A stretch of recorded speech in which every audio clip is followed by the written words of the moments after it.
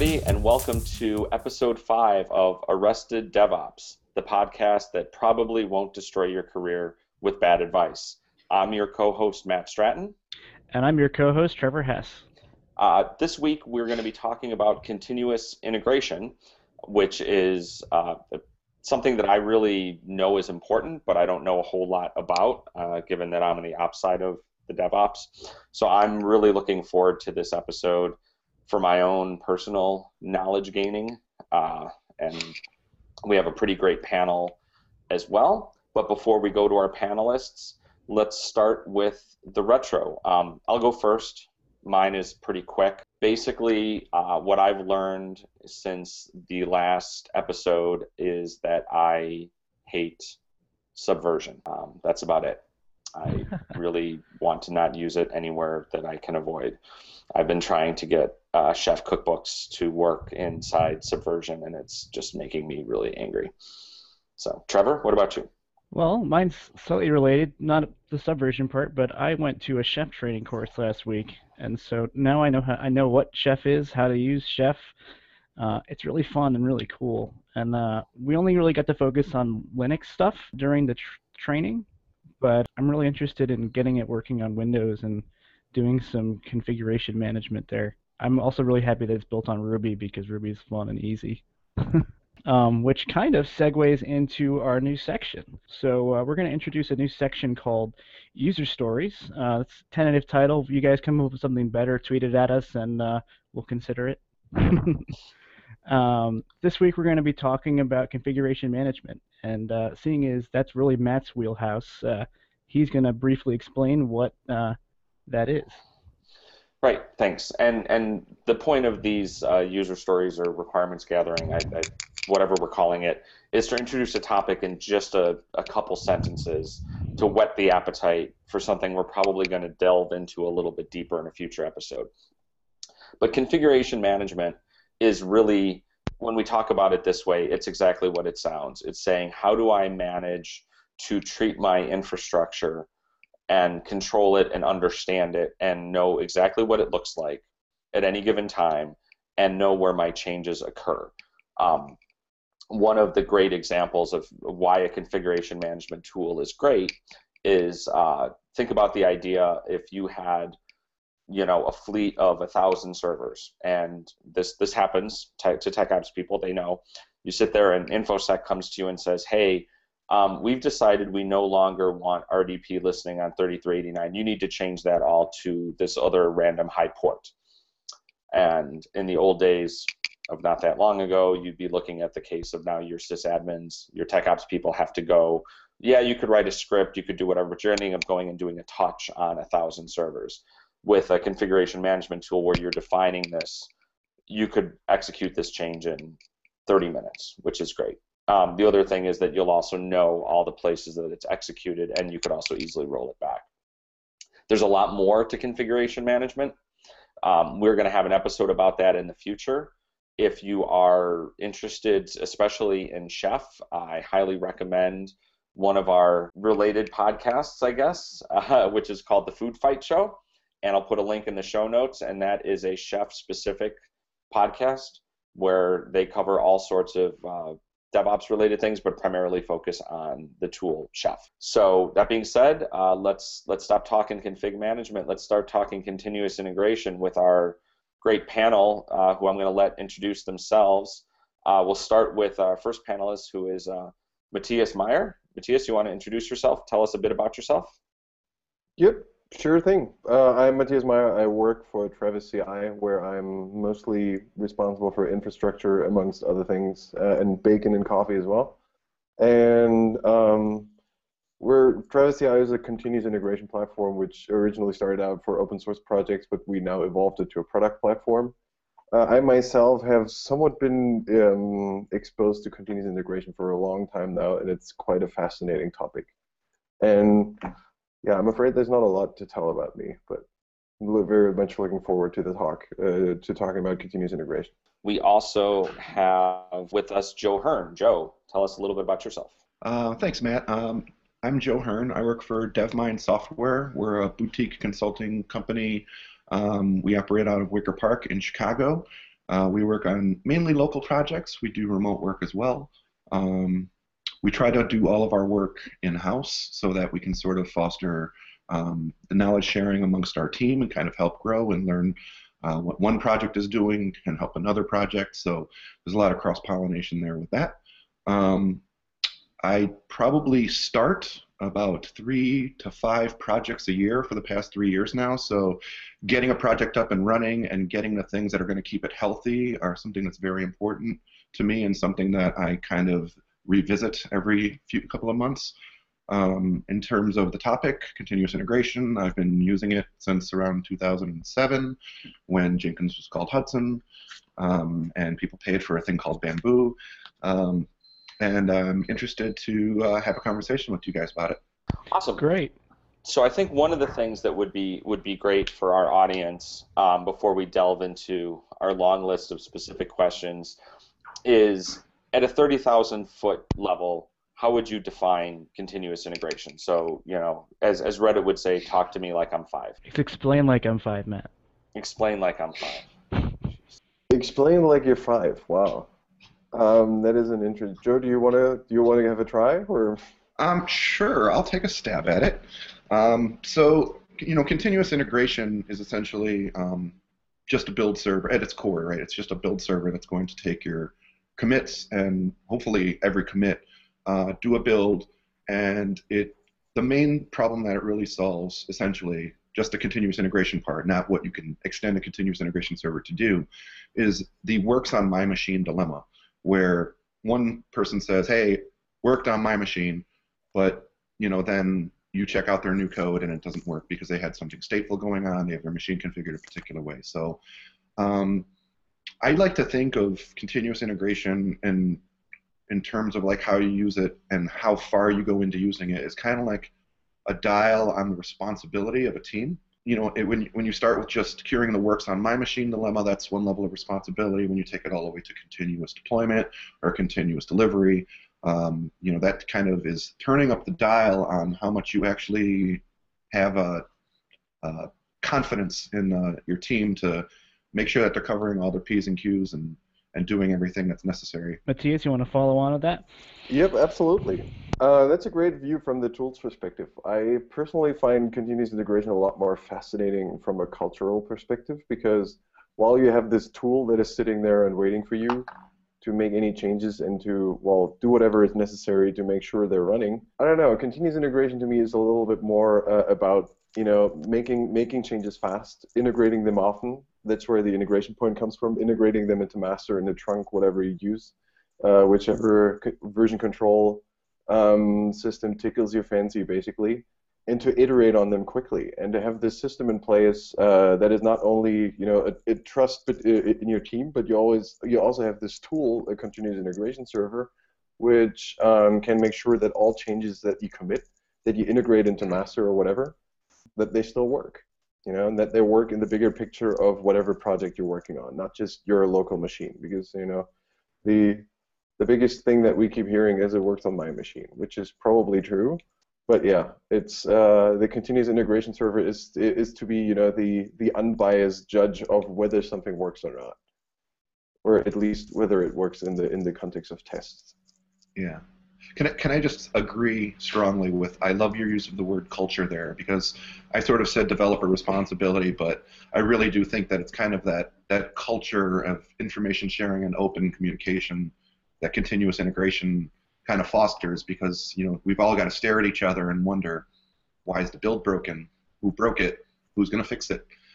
It really, that responsibility and that chore alone really kind of sets the tone for a different culture on a team. Yeah. I've heard it said that a version control system is basically a communication system for developers. It makes them communicate with each other. And I think that goes to Matthias's point about, right, that it's a culture. It's not just the tool, and the tool helps drive that culture, or it's a way you do things. So I have a question, which one of the things that I know with a lot of, I do a lot of work around continuous delivery, and continuous integration is a key piece of that. And what I find is when I work with clients, they tend to want to not do CI all the way. They're like, sure, we'll do continuous integration, but we really want our feature branch, and we still want to do all this merging and all this branching and merging.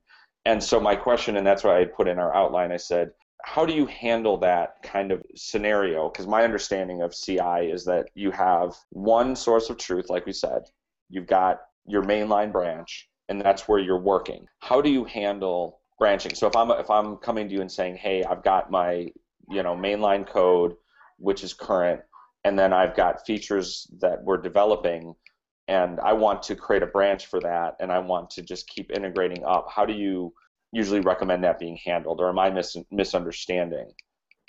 I would probably ask you, why can't you develop this feature on master? What is keeping you from doing that? That would be my follow-up question. I cannot really recommend anything because in that regard, every team is a unique snowflake. But my question would boil down to that. People want to. We have a lot of customers who use feature branches. It's a very popular thing. GitHub uses a lot of feature branches, and it works for them because they continuously ship feature branches to production. They try them out. They use a small percentage of their app servers that they deploy a feature branch to. So it kind of works. You will still see whether something works in production or not. But yeah, the question really boils down to, why can't you work on this feature in master? Or what could we do to enable you to work on this feature in master? Which again comes into this culture thing. You come into the realm of, maybe we need a feature flip on this. Maybe we need to be able to just enable it for a small amount of people. Maybe we need to isolate it better, that it doesn't affect any other code that is running in production. Things like that. It's the feature branches. I don't know. It's an interesting thing. We use feature branches ourselves, and I've as you said, your point is a very good one, because I've come to think about that quite a bit, which is mostly thanks to Jez Humble, he's very inspirational in that regard. I don't think there's a single truth in how you can develop that, but I think if people insist on feature branches, you come back to this culture thing of asking them, what can we do? What can we do to enable you to ship this to master? Yeah, it's funny that you mentioned Jez that way, because he was definitely someone that was a few weeks ago was tweeting about that exact same rant about, okay, I want to do continuous integration, except and he's, like you said, he's very adamant, about the no, boom, trunk, done. Yeah. And my problem is I'm the ops side of DevOps, right? So I understand at a certain point, but I start to get a little bit out of my league when I'm talking to a developer to say why this is better for them. Because I'm a believer, if I want to introduce change, I need to be able to say, this is why it makes your life easier. And this is not, it's the right thing to do, but hey, if you're all working on mainline and we're not doing feature branches, for example, this is where it makes your life easier. And that's wherein some of the challenge lies for me is, and the same thing happens with continuous delivery, is I'm like, I know how to explain this, why it's great for a release engineer or a tester or, an ops guy. The customer. Yeah.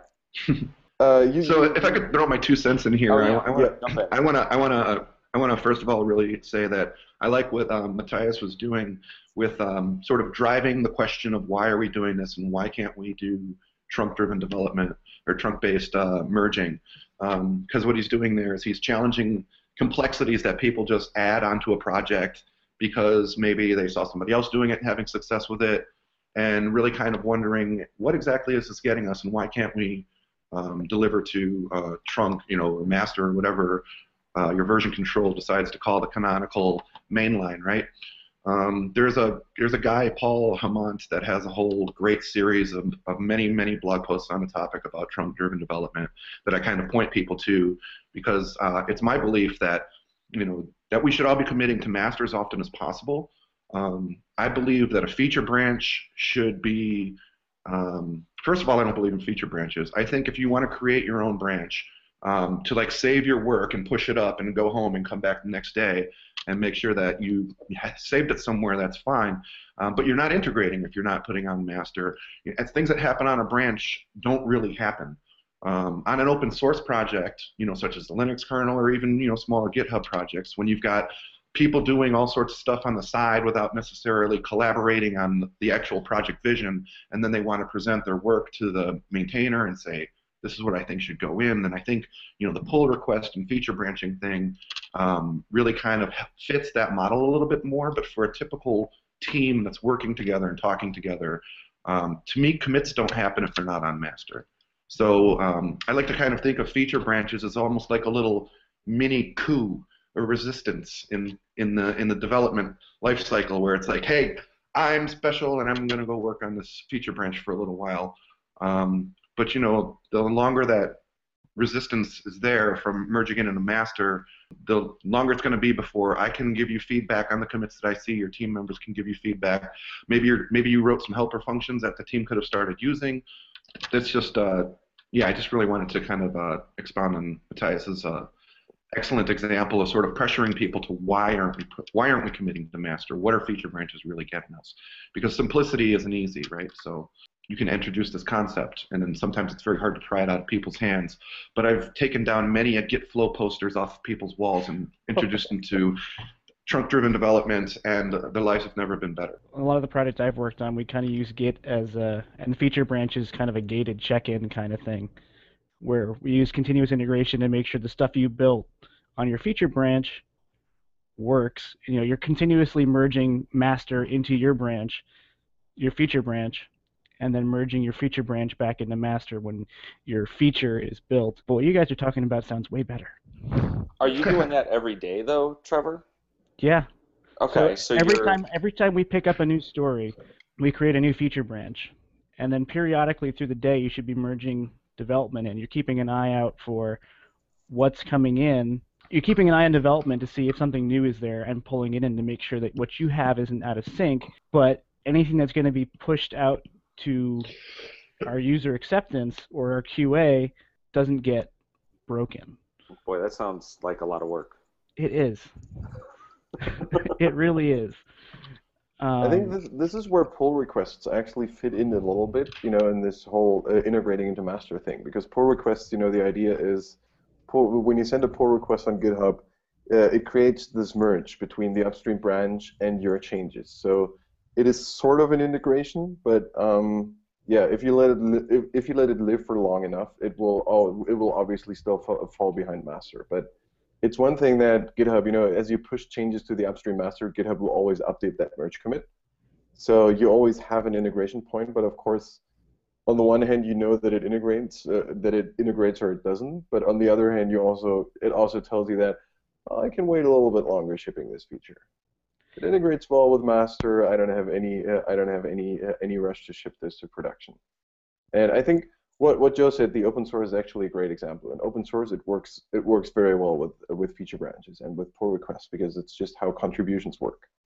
And that's a very popular feature that's being used in GitHub, and it obviously makes sense. But it boils down to getting into people's heads and getting them to question what they're currently doing, and that's sometimes a hard thing. And that's why it's always useful to get new people on the team to actually bring up these questions as well. Where do you think you start, right? So you're in an organization that's not doing continuous integration, but you're convinced. You've heard this podcast. You've said, you guys have me sold. I need to do this. So where do you start? By doing. Set it up. It's easy. Things like Travis make this so easy to do, and whether it's Travis or whether it's any of the other online things that are available, or you just download Jenkins and fire it up and just run it on your local machine, and then show it to your teammates. Say, this is our continuous build. It's been broken for the past week.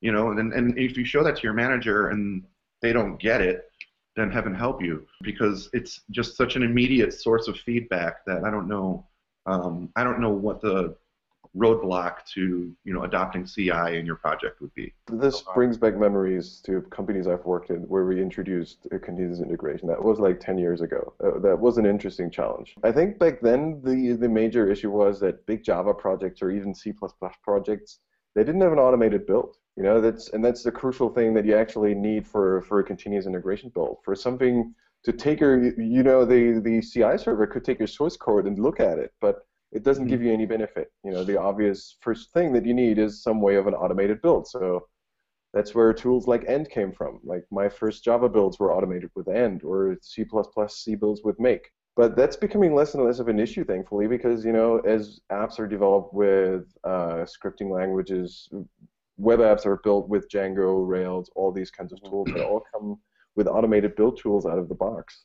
So there's at least one barrier removed for most projects to actually start using it. You could just type any command, whatever you run in production, as a basis to start, you know, continuously integrating your project. If I'm understanding, because where I see it is that if you can get really excited about this and see the potential where you say, hey, this is great, I can do soup to nuts. I can do it that I do a check-in, it does a build, it runs these tests, it runs Selenium Grid, it does all this, it automatically deploys it to QA, blah, blah, blah, and then that's where you have this like boil the ocean problem, right? Oh my God, where do I start? And it sounds like the answer is you start by just automatically building and looking for a build error. Forget about unit tests, forget about coverage, code analysis, or whatever, just saying the build work. Yes? Yeah. So this is getting back to the recurring theme of like responsibility and the culture that the continuous integration build server fosters, because as soon as you set up your CI server and realize your code's not automatically building, you should feel this internal shame that there's not a single command that you can run to compile your project. And then hopefully you will build that script, check it in, and now you're at that first step of CI. Then you'll see that little test phase that you have maybe disabled or says 0 tests, and it just sort of lets you know, like, hey, wouldn't this be cool if I had, like, you know, some passing tests, maybe 1 or 2. We'll start there. And then there's that deployment checkbox that you want to check. You want to say, that would be really cool if it did this thing. So I love that the CI, you know, the concept of CI sort of introduces this framework of things that you should probably be doing and be concerned about, because it's not just, you know, I wrote this if statement and it compiles on my machine. It's how am I going to actually, you know, deliver something to a user and get customer value out of it, right? So that goes into another question that I have too, that I start to see is, how would you say, when we talk about CI tools, like we talk about Jenkins or Travis or TeamCity or whatever, and this might be pedantic, it might be splitting hairs, but what's the difference between saying I'm using a tool that's called a CI tool for doing continuous integration, or using a CI tool to orchestrate a workflow automation? Because it seems to me like we're kind of growing what we want these things to do. I kind of agree, but you know, at the core, a continuous integration system is something that runs commands. So even in the simplest way, it can orchestrate whatever you want it to do. But it's probably through things like continuous delivery, you know, that notion of continuous delivery, of always being ready, or having a build pipeline to ship something to production through automated unit tests, then automated integration tests, ship it to QA, have QA sign off on it, and then automatically deploy it to production. I think we're seeing this more and more, where we definitely see customers demand it from us, and that's why people love Jenkins, because it's powerful enough to allow them to do these kinds of workflows. I don't know. For me, it's probably more of a natural evolution of things to happen. You know, we started out like 10 years ago with these very simple tools that, you know, allowed us to do one thing, and now, you know, we want to automate more. We want to ship this to production as quickly as possible. So, you know, trying to model these workflows is a natural thing to happen, I think. Just, you know, and even automating them is a good thing, because, you know, it as much as the more friction you can remove from shipping code to production, the better it is. If you don't have a QA department, it's you know, even, well, I'm not going to say it's better. I don't know if it's better, but you know, it's you have one step less for code to go to production. And if you see it break in production, you know, you ship a fix, you fix it in master, you ship the change to production. And I don't know, this orchestration is just the natural flow of people wanting to automate more of this entire process of getting things into production. For me, you know, that would be my interpretation of that. And that's, I would consider that a good thing. I think so. I think it's a matter of the vernacular catching up with what we used to call things. Because it's like, I run into that with clients where I talk about we're going to have a CI tool, and they're like, what it's doing, but it's more than continuous integration. I'm like, this deal. Because we don't have a better name for what Jenkins or Travis do, then, so we're going to call it that. But really, it's this software ALM orchestration tool, right? Right. Yeah, we have our whole workflow to get from To go from development to QA to UAT to production, it's all in our continuous integration machine. We move our databases, we move our code, we move everything. We run our unit tests, we run our UI tests. It's all orchestrated through our CI. And I think it's pretty, and I think what this still goes back to when you start looking at what these tools were for at first, and even where the adoption was coming in, like you said, even you go back to when there wasn't the ability to do an automated build, and then it was built around saying, okay, well now we're using things like Java or C++ or that are compiled languages, so we have a build that has to happen. We actually have to compile it, and that's what we're looking for. And then you think about the things that we do today, where I'm sitting there saying I'm using my CI server to actually integrate Chef cookbooks and test them, and have it spin up, VMs with Vagrant to see if the cookbook compiles before it gets released. It's like, I'm running my infrastructure changes through continuous integration. It's just a bizarre idea. I mean, it's an amazing idea, but 4 years ago, you'd be like, you're doing what with the what now? So yeah.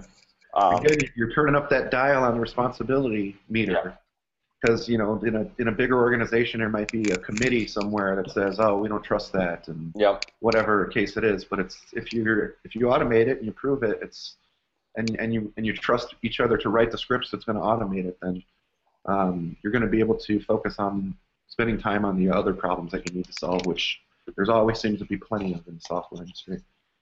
That's how we've been able to sell this kind of stuff. Not to go off on a tangent, but again, like the config management stuff to organizations that are like that, where the dev side of the house totally digs it, because they're saying, great, I want the thing where I can make my change and I don't have to put in a change control ticket and wait for a sysadmin to go do X, Y, and Z. I want to be able to just go edit the Chef cookbook. And we have, and then your traditional tech ops is command and control, right? And I think the best example I saw, and this goes back to being able to trust, and I think it goes back to we don't need more QA, we need more robots, was giving a presentation to a client talking about configuration management and how it would work with infrastructure as code. And there was some, muckety muck from ops who said nothing through the whole thing and was just sort of sitting there and watching, and then said, no, wait a minute, you're telling me that I can have the developers do the work, but I still get to push the button that says it's okay because I know it's okay? And I said, yeah. He said, okay, sold. And he walked out of the room. And we were done. And that was it. It was just saying, that's great, because what happens there is, like you said, you have that trust, right? The ops folks get to say, these are the rules. These are my tests. So it's like the same thing about your end users, right? You give me tests, and that's my requirement. And when this passes, then I know it's good. But that only works when you have this nice automation. We don't have people testing it because people make mistakes, and that's what I love about using these tools for the workflow, is that we can say, let the robots do what robots are good at. I think it's one interesting word that was used earlier is confidence. And this is what it's all about to me as well. Like shipping something whether it's an ops change, an infrastructure change, or something just a code change, you want to have as much confidence, or you want to give your team as much confidence of shipping it to production as quickly as possible.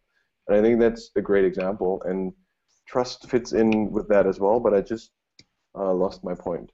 I guess I just wanted to bring up that confidence is actually a perfect example, no matter where you use continuous integration. And in the end, this entire automation, it kind of fosters that you continue, it sounds at first like you automate it once and then you'll never have to deal with it again. But it kind of fosters that everyone actively cares about that the build is always green, that the build is always fast, and that these things work, that you can continue to trust your CI system on whatever it does, to give everyone confidence to ship things to production. So when we talk about this, so talking about testing, within the way that you guys like to do your CI workflow, how do you like to build your testing framework? Where do you test what? Sure, I can tackle that. I'm a proud member of the Rails community, for better or worse. But the main thing that I really love about the Rails community is that if you put something out that doesn't have like a how to test this in the README on the front page, it's not going to be a widely used gem. The testing community in Rails, or in Ruby in general, is so great. The tools make it so easy to test like the corner cases that when you're moving to a different technology and you want things like transactional fixtures, or you need to sort of like stub controller params for web stuff, it's just like so nice that it's already right there. So we do testing first. We use it to drive the design as God intended, not in a diluted form. So we're very lucky that, and also that the way you run your tests is very simple.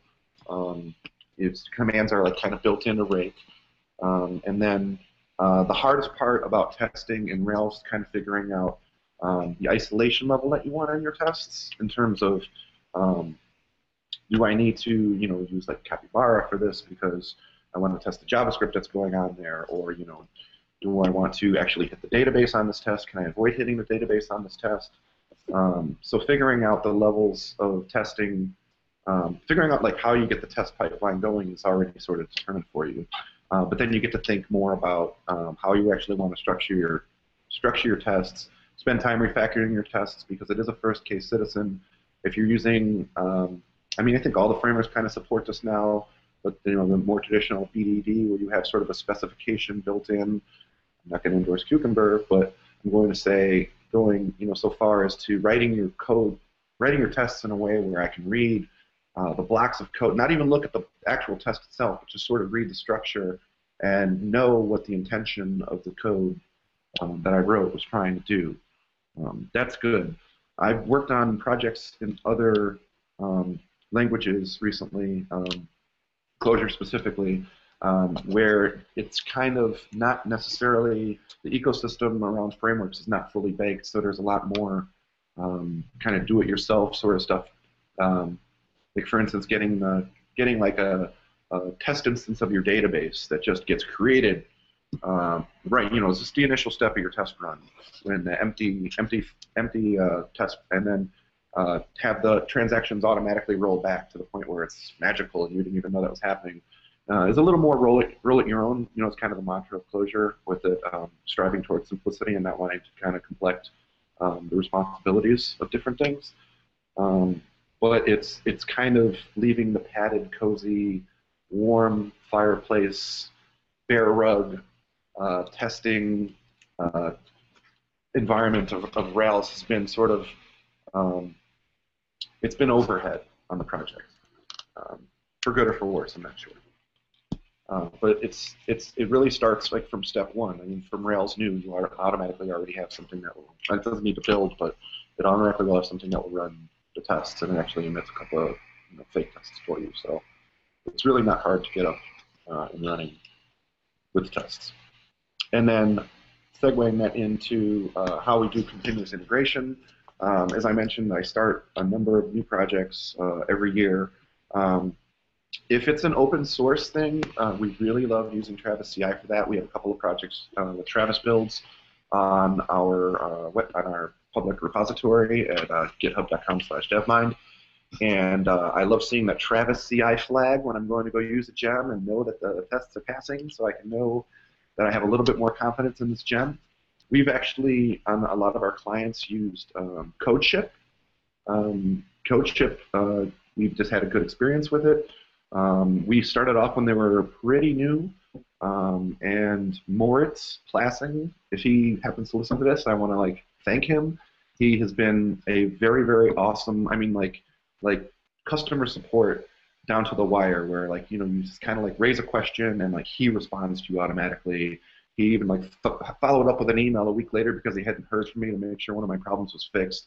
So we got really good customer service from them. We had a lot of good support with doing things like firing up a Capybara server, which has a whole bunch of weird dependencies like Phantom.js and a lot of binary stuff that kind of needs to be in place. And they have also got the deployment aspect of it figured out pretty well. So for the customers that we build projects for, I don't think it's free, but I think the cost is pretty cheap. We use CodeShip on a lot of our projects when we want to kind of have some sort of hosted CI solution. So I have a question, and Trevor alluded to this, and this was sort of a thought, this idea of pre-flighting. I kind of dig this, and this is the idea. and I'll tell you how I understand it, and then if I'm correct, then you can tell me your opinions, and if I'm wrong, you can tell me why I'm wrong and what it would be. But the idea where I don't actually, as a developer, get to commit directly to trunk, I commit to some pre-flight, either branch or repo, and that's where my CI tool builds against, and then if it passes, that gets committed in. So that's how I understand pre-flighting, and I'm curious as to your opinions on that as a practice, pros, cons, and differences. I think it kind of comes back to that whole responsibility and environment of trust. So, I mean, locally on my machine, I run the tests as part of a Git hook, right? So I have a pre-commit hook where before I can actually commit to my local branch, it's going to execute at least the bulk of the tests. Some of the maybe integration, by that I mean it's talking to external systems or something like that that take too long, or maybe there are like some view-based Selenium tests that are running on multiple browsers that would impede my productivity. We defer those to the CI build, but I test everything. I run all of my tests. They talk to the database, they talk to Elasticsearch, they talk to Redis, they talk to whatever they need to talk to. So I have some idea of confidence before I can even issue a commit that I would then push. I think when you're introducing that pre-flighting gate, it's sort of a smell, just like any other process where if we need to gate this, it means that there's some problem, and this is the stopgap solution.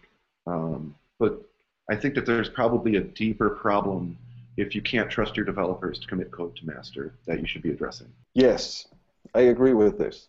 That's definitely what it boils down to. It's a barrier, and the question is, why do you put it up? Why do you put it up, and what can you do to avoid putting it up? It's like Trust versus control. yes, I ask a lot of questions on these kinds of things because, like, in teams, people tend to stop asking questions at some point. They just take processes for granted, and I don't know. It's like, what is keeping you from letting your developers commit to master? I mean, at Google, like tens of thousands of developers commit to a single repository, to one branch every day. Why can't your company do it? That's the question I would ask. You know, or because why? they got that Git flow poster on the wall. Yes, they have the Git flow poster. Yeah, so everybody can stand around a poster and figure out how they're supposed to develop software. There's the GitHub equivalent of this, of people having their own private forks of upstream repos and not being allowed to push to the main repository. That's the same thing. Like, it doesn't show a lot of trust and confidence in the people working on on the product that you want to sell to your customers, and that's what kind of worries me about pre-flight checks as well. Yeah. And again, the special snowflake idiom, like for an open source project, that's a great model because I don't know who you are and I don't want you committing directly to it. But the fact that you can create a branch or a fork and issue me a pull request that I can review and then pull into that's a very strong tool that you can leverage. But I think it's when you're all on the same team and sitting in the same room, I think it's really just an inconvenience. Yeah, and that's exactly the point. You're all on the same team. So what do you think are, as we're coming close to our top, so I got a couple more things I'd like to hear. So we've talked a lot about why it's valuable, good ways to start. What are some mistakes, do you think? What are stumbling blocks that people have when it comes to CI? I guess maybe some horror stories without naming names. Or just hypotheticals.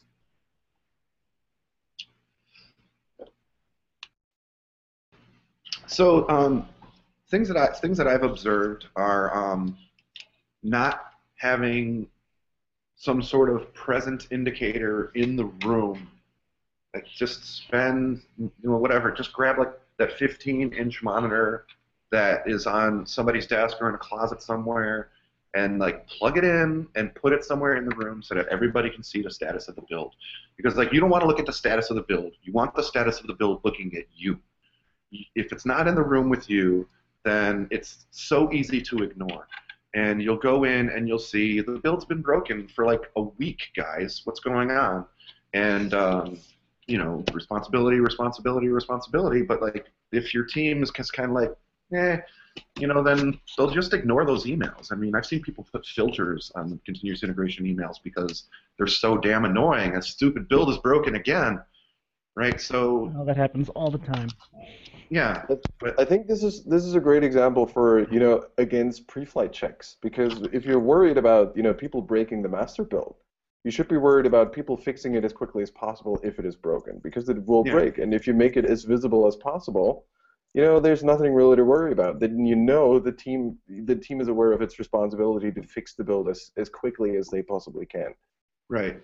Yeah, and people gamify this all the time. Like I think there was actually like a gamification plugin for Hudson at one point that like kind of ran metrics on like who introduced uncovered code and stuff like that, and like who's broken the most builds and everything.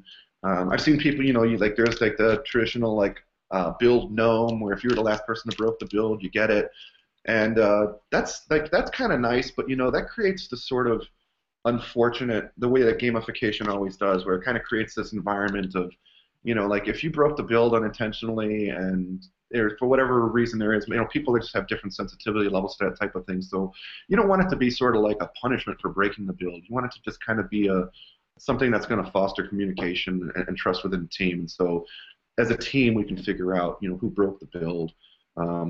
Doesn't really matter. Is the build fixed matters, right? So on larger teams, I've seen where there's kind of like a build master for the day, where if the build breaks, it's their responsibility to get it up and running. So it doesn't even matter if it's their code commit. That's a great way to figure out what the hell some other guy is doing on your team, because you have to look at their code and see what kind of a bug they introduced. Or, maybe it was something else. I mean, there's a lot of things that go wrong in the DevOps world. It's unfortunately not as nice as talking with all of the pieces of memory that you're in complete control of. There's boxes that go down, there's processes that get hung, there's so many things that make DevOps a more non-deterministic world of programming that you can take for granted. And assigning that build master kind of alleviates the rest of the team, at least for that day or week or however you rotate it, from having to worry about taking care of those incidentals, while not dropping the ball on responsibility of making sure that build server is purring. Great. Well, thank you. I think we're getting to the, now we will move on to our next section, which is what we call the checkout. This is the part when we share with you, our listeners, something that we recommend. It can be technology, it can be a book, it can be a beer or food, anything that we think is cool or interesting and that you should check out. I will go ahead and go first. So I have two checkouts this week. My first one is is another podcast, but it's one of those podcasts that eventually kind of ends. And it's called Windows Azure Friday, and it's the Windows Azure team is putting them out. And each episode is every Friday, and it's more of a how-to type podcast that'll deep dive on a specific topic around Windows Azure. So we'll put a link to that in the show notes. The other one that I've been meaning to recommend for a while is if you are of the iPhone bent, there is a calendar app that I really like called Mind, M-Y-N-D. And I use that instead of the built-in calendar. It works with Google Apps, it works with my Gmail, it works with my Exchange calendar. And one of the things I really like about it, besides the fact that it doesn't just look like a regular calendar app, is it's very cognizant of geolocation. So it tells me when I need, if it knows if I have an address for an appointment, it will tell me when to leave. So it'll say like, okay, you're supposed to be at this place at this time. It's going to take you 15 minutes to drive there. So then I'll get a notification 15 minutes before that says you should leave. And if it notices I have not left, it then tells me I'm running late. Some people may like this. Some people may really hate it. I really like it. It's called Mind, M-Y-N-D. It's in the App Store. I'll put a link in the show notes. I don't remember how much it costs, but it was a nominal amount. So, Trevor? Cool. Just want to apologize. I'm so quiet. My blood sugar crashed during the recording here. My checkouts this week. Actually, I just read this morning. This guy who controlled the @N Twitter account got through some social engineering. Kind of got extorted out of his Twitter handle. And it's an interesting read. It was on the Next Web. I'll put the link in the show notes. And my second checkout is a book. It's called Drink More Whiskey, everything you need to know about your new favorite drink. That'll be arriving today, and I'm looking forward to it. Joe, you want to go next and tell us what something that piqued your interest recently? Sure. I don't mean to be self-serving, but I'm really excited about the fact that we're going to be hosting a training session at DevMind next month, February 24th. It's on Agile product design. The instructor is going to be Joel Tosi, who's a very, very, interesting person in the Agile space, and I say Agile with a lowercase a. The material is coming from a company called DevJam, which operates out of Minneapolis. They do a whole bunch of different big companies all across the country. They're ran by David Hussman, who's known as the Agile Dude. He's a really, really interesting guy. If you have a chance to check out some of his talks online, or if you ever see that he's speaking in person, I really recommend that you go and listen to him talk. He's really interesting. So kind of excited to announce that we're going to be doing a training course and something that's very important to me, and something that I think that we spend so much time sharpening our technical chops gets really overlooked by the development community. Great. We'll definitely put a link to that in the notes too. So if you're in the Chicagoland area, check it out. So, Matthias, you want to bring us around? Yep. So I've been thinking about a book lately that I read a while ago, and it's called Drive: The Surprising Truth About What Motivates Us by Daniel Pink. It fits in quite well with the whole culture thing that we've been talking about, and trust, responsibility in a team. I think it's a lot behind the GitHub way of doing things as well. I think that's where I got the recommendation from Tom Pressmore from GitHub, and it's a really great book. And the other recommendation I have is I've been drinking an excellent coffee that I was sent by a friend in London. I'm a bit of a coffee geek, so I was very excited about this one. It's a Yirgacheffe from Ethiopia, which was roasted by Caravan in London, and it's awesome. It's really amazing. If you can get your hands on a bag of that, it's a pretty awesome coffee. Awesome. Thank you. Well, thanks everyone for joining us. I'm Matt. I'm at Matt Stratton on Twitter. And I'm Trevor, at Trevor G. Hess on Twitter. We're Arrested DevOps, so at Arrested DevOps on Twitter. And remember, there's always DevOps in the banana stand.